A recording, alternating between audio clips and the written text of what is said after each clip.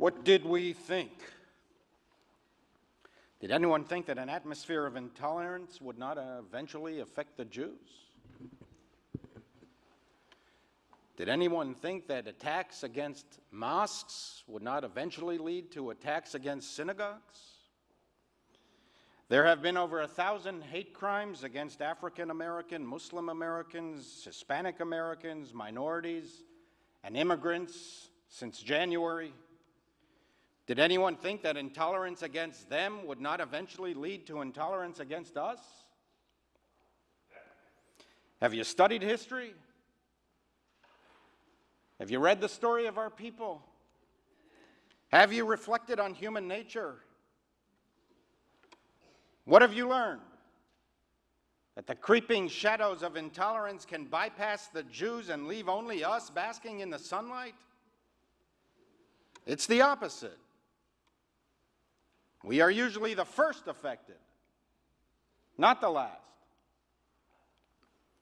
It's not a question of whether any one particular leader is anti-Semitic. For the record, I find the accusation that President Trump is an anti-Semite to be misguided and mistaken. It's not true. But this is not the key question. Rather, the question is, are we, wittingly or not, creating, permitting, or encouraging an atmosphere of intolerance in this country? There has always been anti-Semitism, even in the United States. But why are we seeing such an eruption now? Over 100 JCCs and other Jewish institutions have been threatened in the past few weeks. Swastikas and anti-Semitic graffiti have popped up all over the country. Yesterday, another Jewish cemetery was desecrated in Rochester. Is it mere coincidence? Connected to nothing and nobody? Or is there something going on in America that has released these vile, pent-up energies that has made hatred more acceptable? Either way, and for whatever reason, there is a moral and political obligation to speak out against all hateful words and deeds. And either way, and for whatever reason, there is a moral and political imperative to speak out against anti-Semitism, and then to speak out again, and then to speak out again, and then to act in a definitive and effective way to stamp out this phenomenon, to catch these hate mongers. Anti-Semitism is the most dangerous virus in the history of civilization. It spreads like a plague. It is highly contagious. It will infect every healthy social organism within the contagion zone. Hatred against Jews never stops with Jews.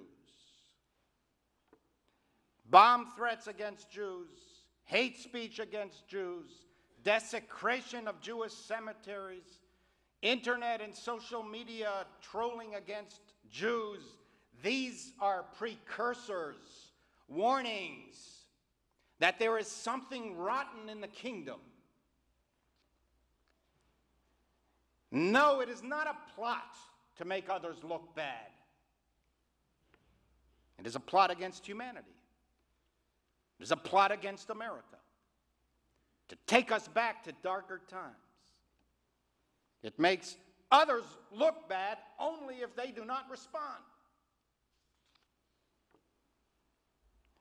Anti-Semites are antagonized by Jewish particularism, our fierce desire to be different, while still remaining part of the broad social fabric. The invaluable contribution of the Jews is that we represent and symbolize the best impulses of free societies. The right to be different. There is no freedom without diversity. The common denominator of human beings is that there is no common denominator. We are all different. The uniform principle of humanity is that there is no uniformity. There is no unifying principle. There is no final solution. One ring to rule them all. One ring to find them. One ring to bring them all, and in the darkness bind them.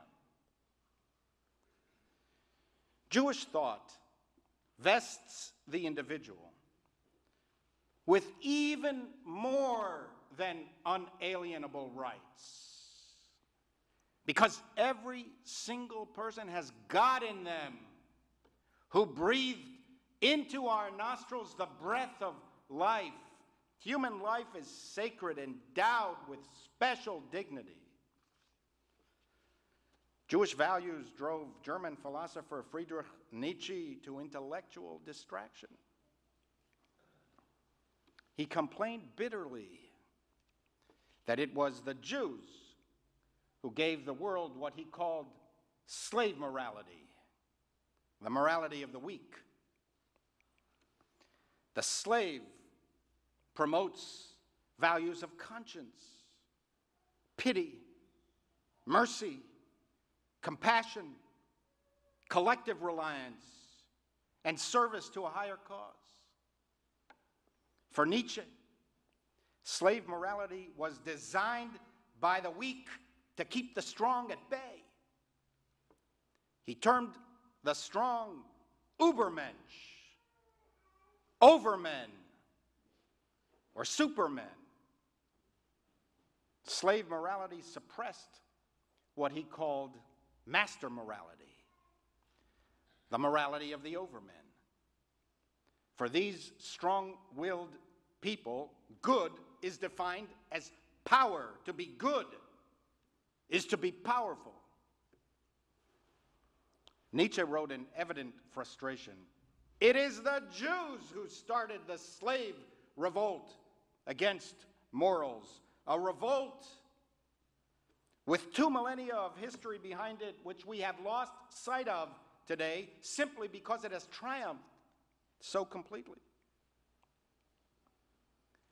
Anti-Semitism is the oldest form of Superman philosophy, the philosophy of the master over the slave. The Jews are the West. Judaism established freedom's central narrative of individual liberty. It came from the Jews. It's why Martin Luther King looked to the Jewish narrative of the Exodus from Egypt, on which he based the entire civil rights movement. Anti-Semitism is a dagger in the heart of liberty. Why Jewish community centers, where children and adults of all ages come to learn, to swim, to exercise, and engage in cultural activities? What is threatening about that? Why synagogues, where people come to worship God, the God of all? Why cemeteries? What is threatening about gravestones? You feel threatened even by dead Jews?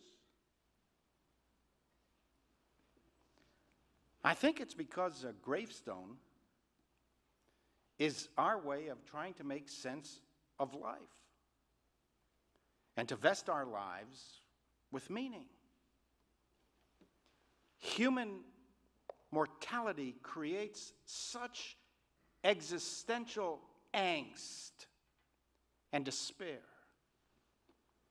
If it all ends in the blink of a cosmic eye, what is the significance of our measly, meager lives? We struggle, we fight, we accomplish, we live, and then we die. Even the best of us, the strongest of us, the most intelligent of us, the healthiest of us, we die. So, what then is the meaning of life? A gravestone imparts meaning through memory. The lives of those who sleep in the dust have relevance today. They are a continuum that leads to me. And I am a bridge. When I stand atop that gravestone of a relative, I am a bridge to those Jews who will follow me. A Jewish cemetery is our people's collective effort to try to extract meaning from millennia of struggle, striving, sacrifice, suffering, and sanctity.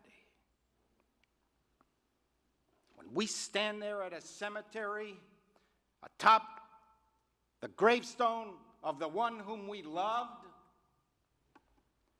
we proclaim there is something important about being a Jew. There is a Jewish star on that tombstone. There are Hebrew letters and Hebrew names. People cherish Judaism. They fought for Judaism. They died for Judaism. I am part of this story. I want to carry on. That is what bothers anti-Semites about a Jewish cemetery. To desecrate a cemetery is to express disdain for everything Jewish.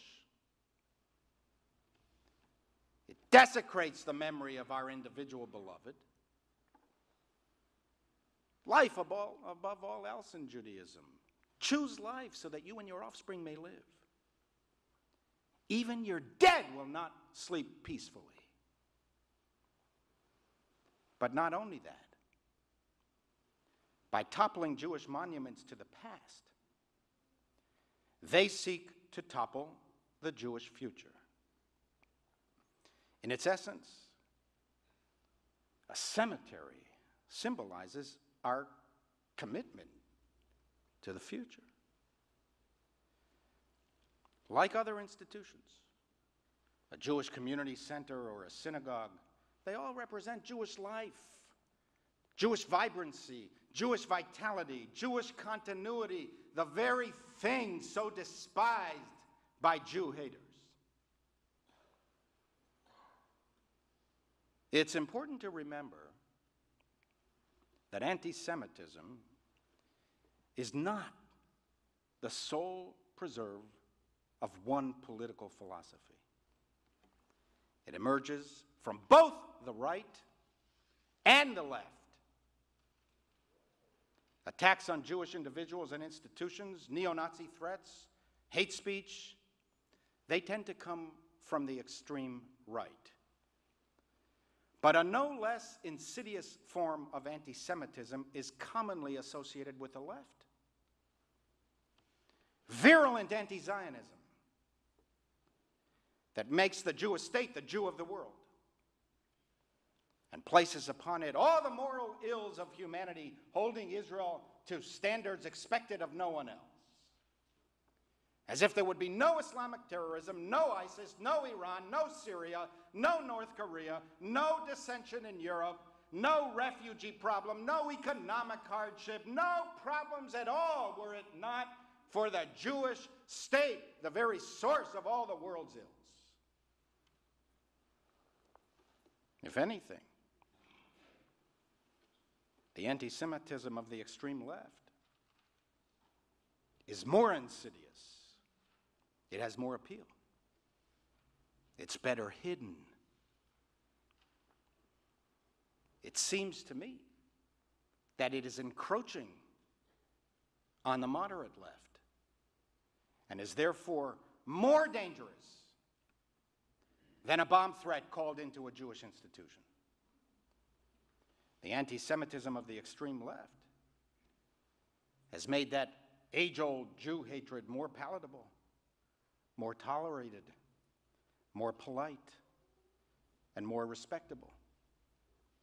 But it is the same virus, mutated into a different form. The BDS movement is the latest mutation. On many university campuses and in proper company in the intellectual left, hating Israel is the entrance ticket. It is proof of properly vetted liberal bona fides. The extreme left's equivalent of extreme vetting. Even Holocaust Education Week is verboten because it violates some Orwellian concept of social justice.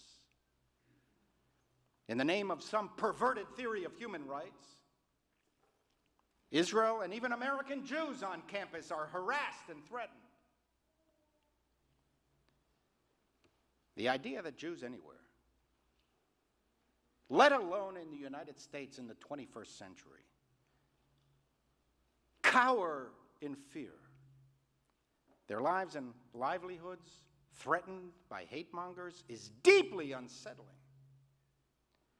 and unnerving. We vowed never again. It was a solemn oath. Never again would Jews hide, fretful and anxious, isolated and exposed to the mad passions of the mob. All Jews are responsible one for another, teach our sages. When one Jew feels pain, all feel pain. When one Jew suffers, all suffer. Stand up and be counted. Do something. Take the threat seriously.